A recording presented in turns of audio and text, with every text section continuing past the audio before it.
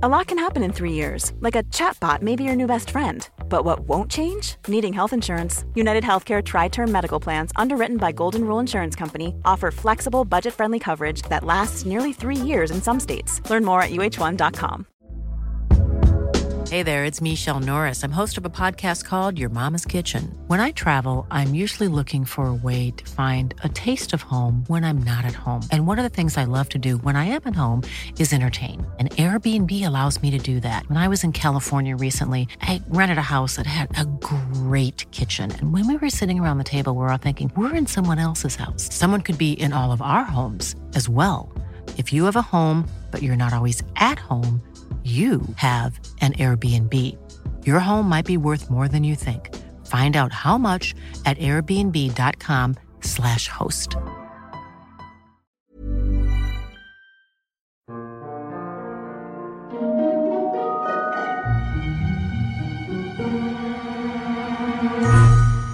Hello everyone, and welcome to the History of Byzantium. Episode 167. 5 centuries on. Back in our very first end of the century tour, in episode 10 of the show, we toured Constantinople.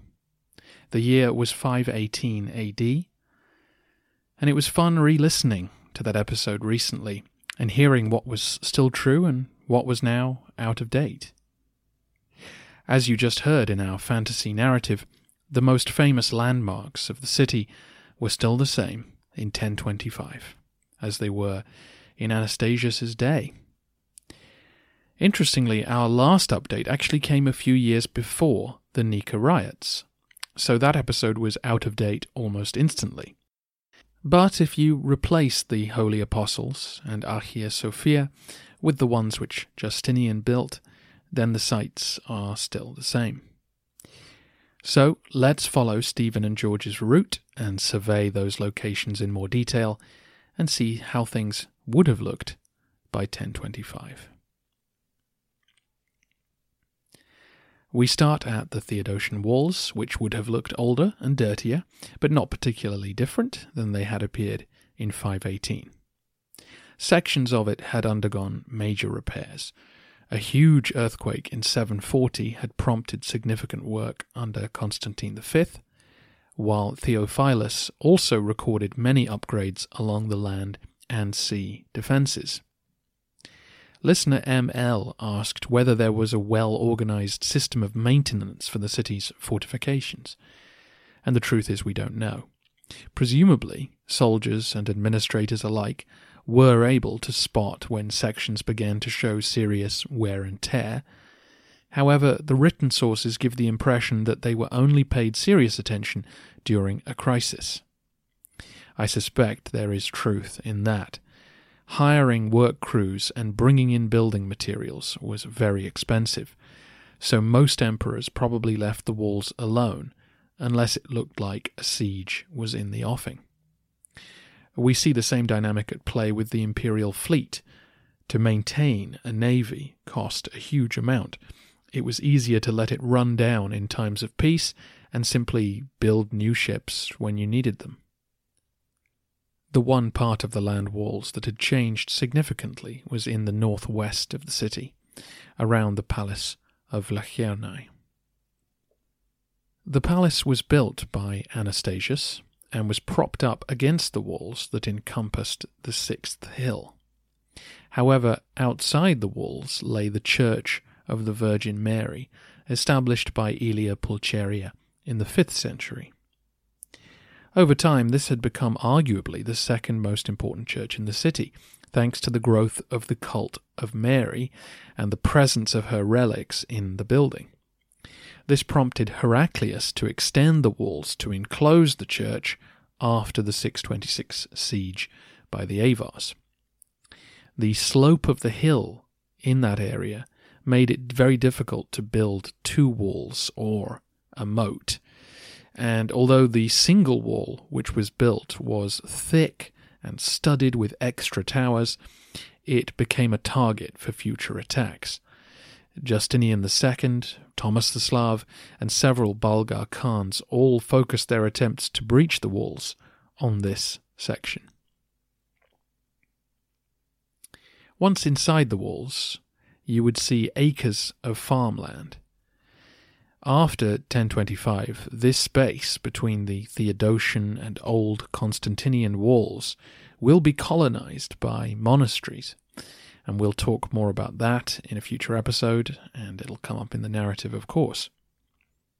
There were certainly several prominent monasteries already in this zone by 1025, able to enjoy the peace and quiet and lifestyle of a rural monastic house, but with amazing access to the corridors of power. The rest of the land was owned privately or by the state and used to grow crops. Cornfields sat alongside vegetable plots, orchards, and vineyards. Farmers here had the advantage of being able to drag their crops straight from the field to the city's markets. And naturally there was a high demand for their produce in summer and winter. Vegetables like cabbage and turnips were prized, those that could either be pickled or stored for long periods and consumed during the cold months. The climate of Constantinople and Thrace was not as warm and dry as other areas of the Mediterranean, so local wine, olives, and oil were not prized. Along the main road, we then come to the giant cistern of Aetius. Built back in the early 5th century, it measured 800 by 280 feet. As you know, Constantinople had a very poor supply of natural water, just a few springs and the Lycus River, which usually ran dry for about half the year. The proximity of this cistern to the line of the Aqueduct of Valens suggests that it was initially fed by it. However, in tougher times it would just catch rainwater. We also suspect many of these open cisterns fell out of use when the population plummeted during the 7th century. However, in 1025, the population was on the rise, and the cistern would have been in use, particularly given its proximity to Vlachernae and the monasteries growing up around that palace. The first major building we come to is the Church of the Holy Apostles. Constantine had built the first church on this spot, and Justinian rebuilt it when he found the original in a dilapidated state. The church has quite a controversial early history. It was essentially a pilgrimage site for the first Christian emperor. Constantine was to be buried here alongside cenotaphs of the apostles, suggesting strongly that he was number 13 and possibly the greatest of all of them. We talked a bit about this in episode 159 when we covered the imperial mausoleums that lay on this complex. The church sat at the top of the city's 4th hill and therefore dominated the skyline for anyone working or living in this part of the city. Presumably that was the intention when Constantine chose this spot. The church was also near the original city gates, allowing easy access for the pilgrims that the emperor hoped would come to venerate him. The church was still an important part of imperial ceremonial in 1025. Several processions ended here. However, it would never rival the Hagia Sophia, and so as the centuries pass and funds for repairs become ever more scarce, the Holy Apostles will become a distant second on the priority list. Visible beyond the church as we make our way down the main road was the Aqueduct of Valens. Now, this hadn't occurred to me until this period of research, but why is it that only that one giant set of arches still stands in Istanbul today? I assumed that was just because the rest of the system had decayed or been pillaged for building supplies, and for some reason this section had been left alone. However, in reality, this was the only section in the city to have this monumental appearance. The Byzantines did not want to build a giant aqueduct. it was a pain to get up there to repair things. It cost a huge amount to put it up in the first place. So they wisely used the city's hills to be the bridges which their water came in through. So on our walk today, we've moved quickly from the 6th to the 5th to the 4th hills. Along this trajectory, only a few much smaller arches would be needed to support the water supply. We know very little about this system. Some of it seems to have passed underground. That is what was implied by Justinian II's entry to the city when he squeezed through some abandoned pipes. It's only here, in the big drop between the 4th and 3rd hills, that a giant set of arches was needed to carry the water across. From the 3rd hill on, the water seems to have been piped to different locations and cisterns for storage. So that's why only a part of the Aqueduct of Valens still stands today. If you wanted to bring down a part of that section, then the whole lot would come down, so it was left where it was. In classic Byzantine fashion, the aqueduct we see may not have been built during the reign of the Emperor Valens. As I say, we know relatively little about how the city's water system worked. Archaeology has a long way to go, and the written sources are no help. As far as we know, Hadrian built the first part of the aqueduct, which brought water from a spot 10 miles north of the city. During Valens's reign, the system was upgraded, bringing reinforcements of H2O from the Thracian hills some 150 miles away. This much seems accurate, and there are still bridges and underground tunnels in Thrace today that will hopefully be fully explored. However, historian Cyril Mango has suggested that the bit of aqueduct we see might well be from Hadrian's original construction. Nowhere does it say explicitly that this was built by Valens. As the centuries passed and men remembered that Valens was the one responsible for major works on the water system, it may have been forgotten who actually built the giant arches. This is still in the area of historical speculation, but it would join a fine tradition of misnaming things in Byzantine history. The Isaurian and Macedonian dynasties are likely named after men not from those areas. Constans II should actually be known as Constantine IV, and of course the Byzantines are actually the Romans. Regardless of who built it, the aqueduct was a marvel of Roman engineering. The supply was cut by the Avars during the 626 siege and only repaired in the 760s by Constantine V.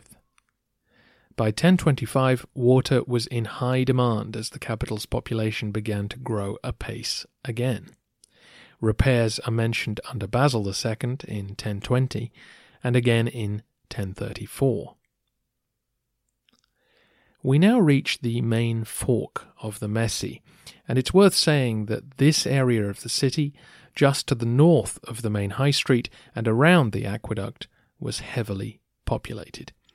Presumably because of access to the water supply, this was the living space with the highest density of people in the city.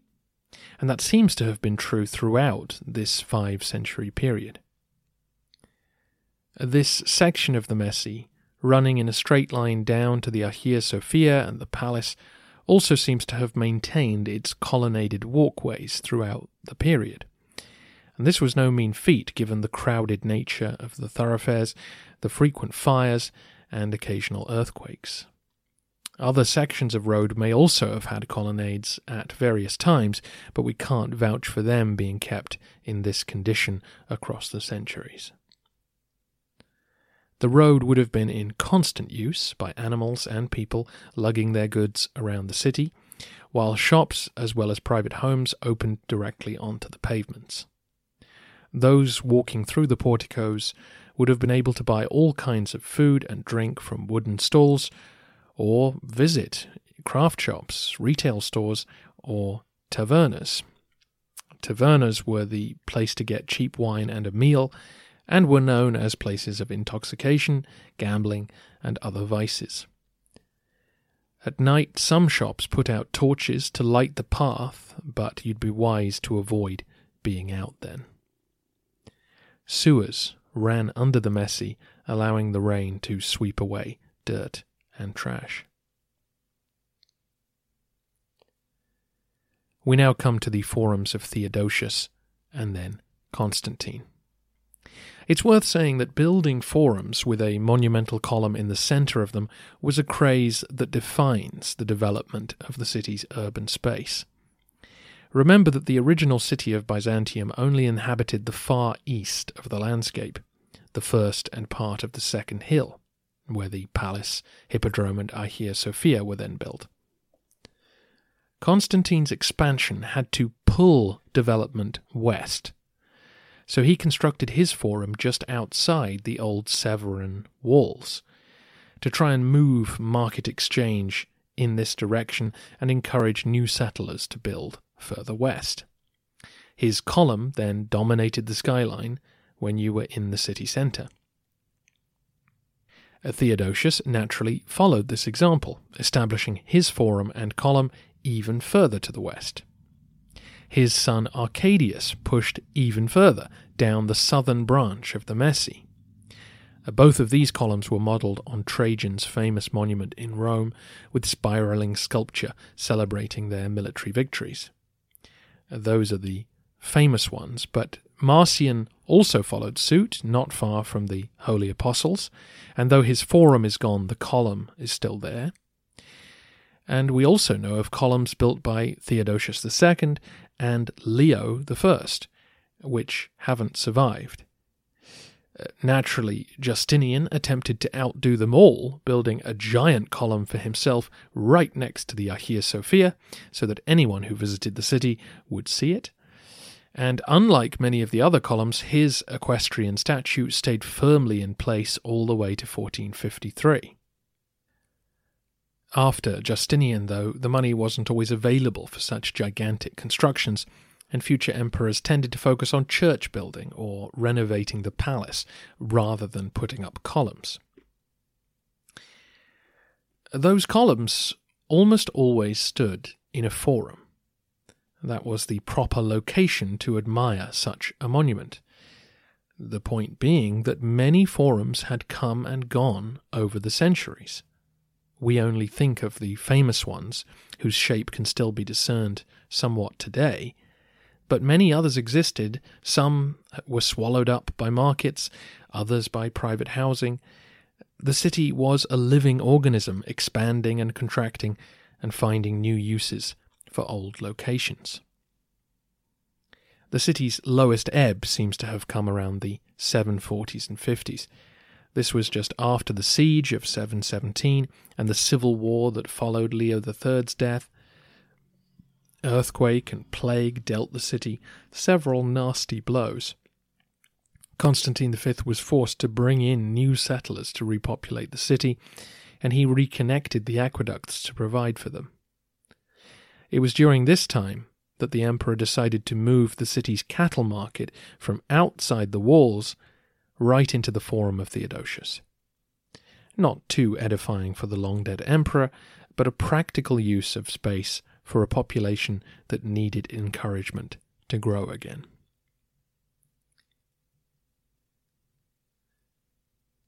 Constantine's forum suffered no such indignity and was still the home of the money trade. I'll be dedicating an episode to the city's merchants, and so we'll return to that subject in the future. Moving further east, we come to the Augusteion, the public square where you would find the Hagia Sophia and the gate to the palace. This was remodeled completely by Justinian, who obviously built the new church, his column, and a revamped chalk gate, amongst many, many other buildings. Sadly, lots of antique statues that had lined this square and others went up in flames during the Nika riots. Those in the hippodrome seem to have survived, in part because they were 15 feet above the ground on the spina.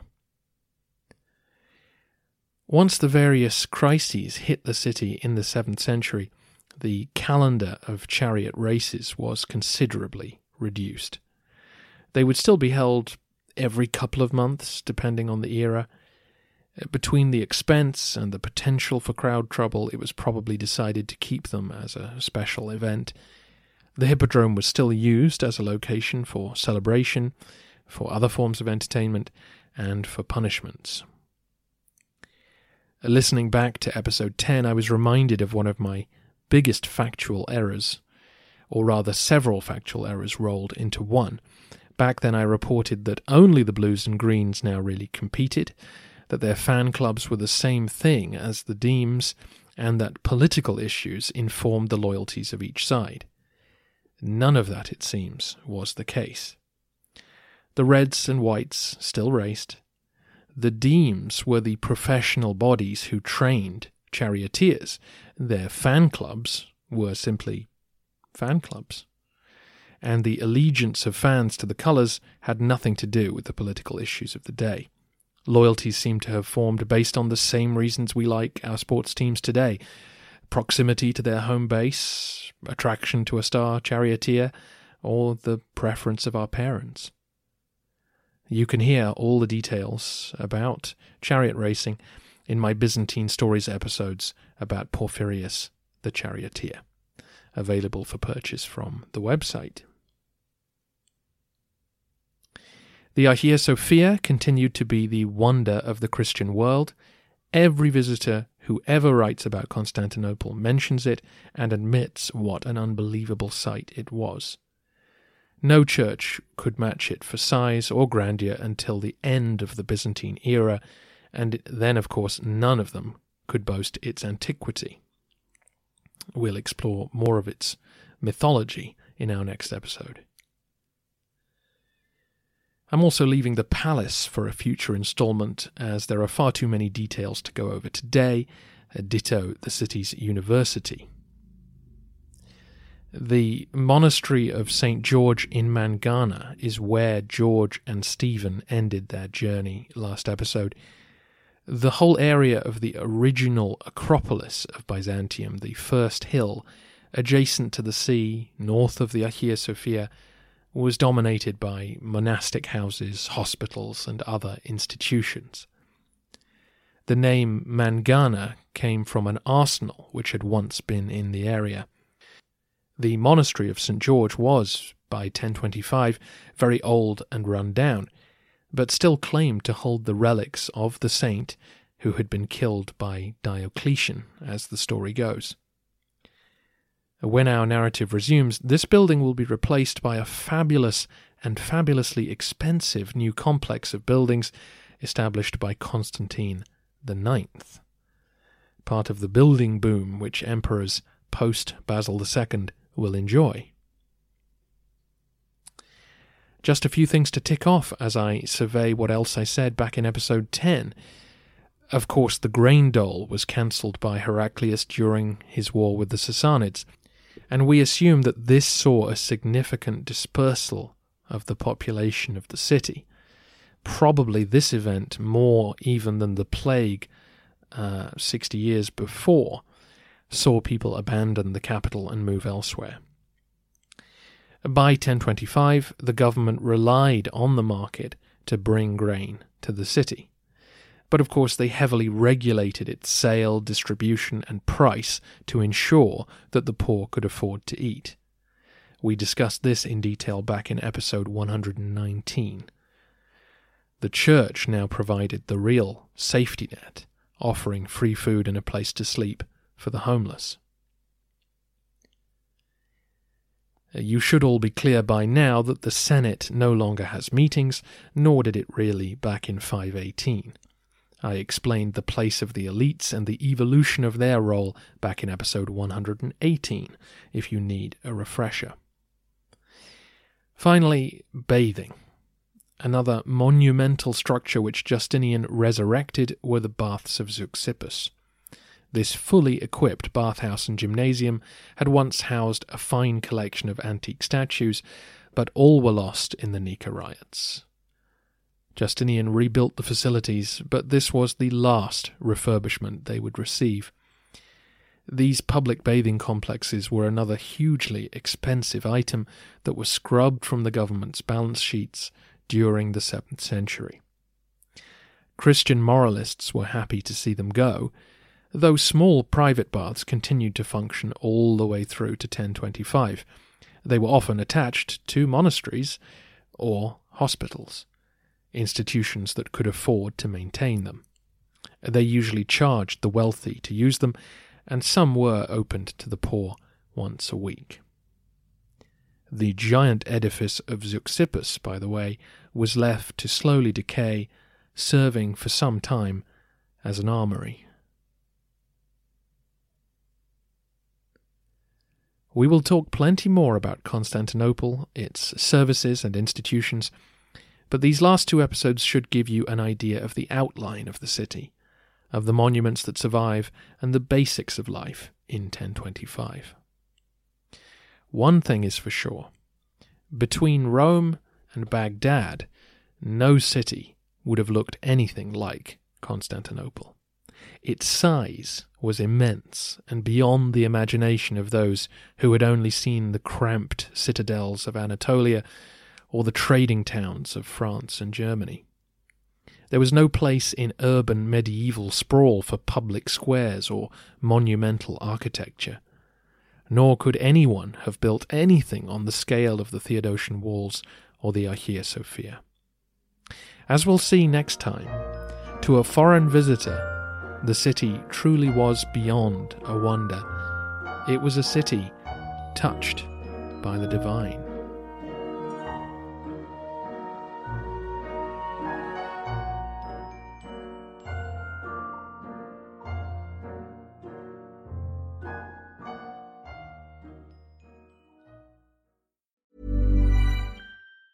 Mom deserves the best, and there's no better place to shop for Mother's Day than Whole Foods Market. They're your destination for unbeatable savings, from premium gifts to show-stopping flowers and irresistible desserts. Start by saving 33% with Prime on all body care and candles. Then get a 15-stem bunch of tulips for just $9.99 each with Prime. Round out Mom's menu with festive rosé, irresistible berry chantilly cake, and more special treats. Come celebrate Mother's Day at Whole Foods Market.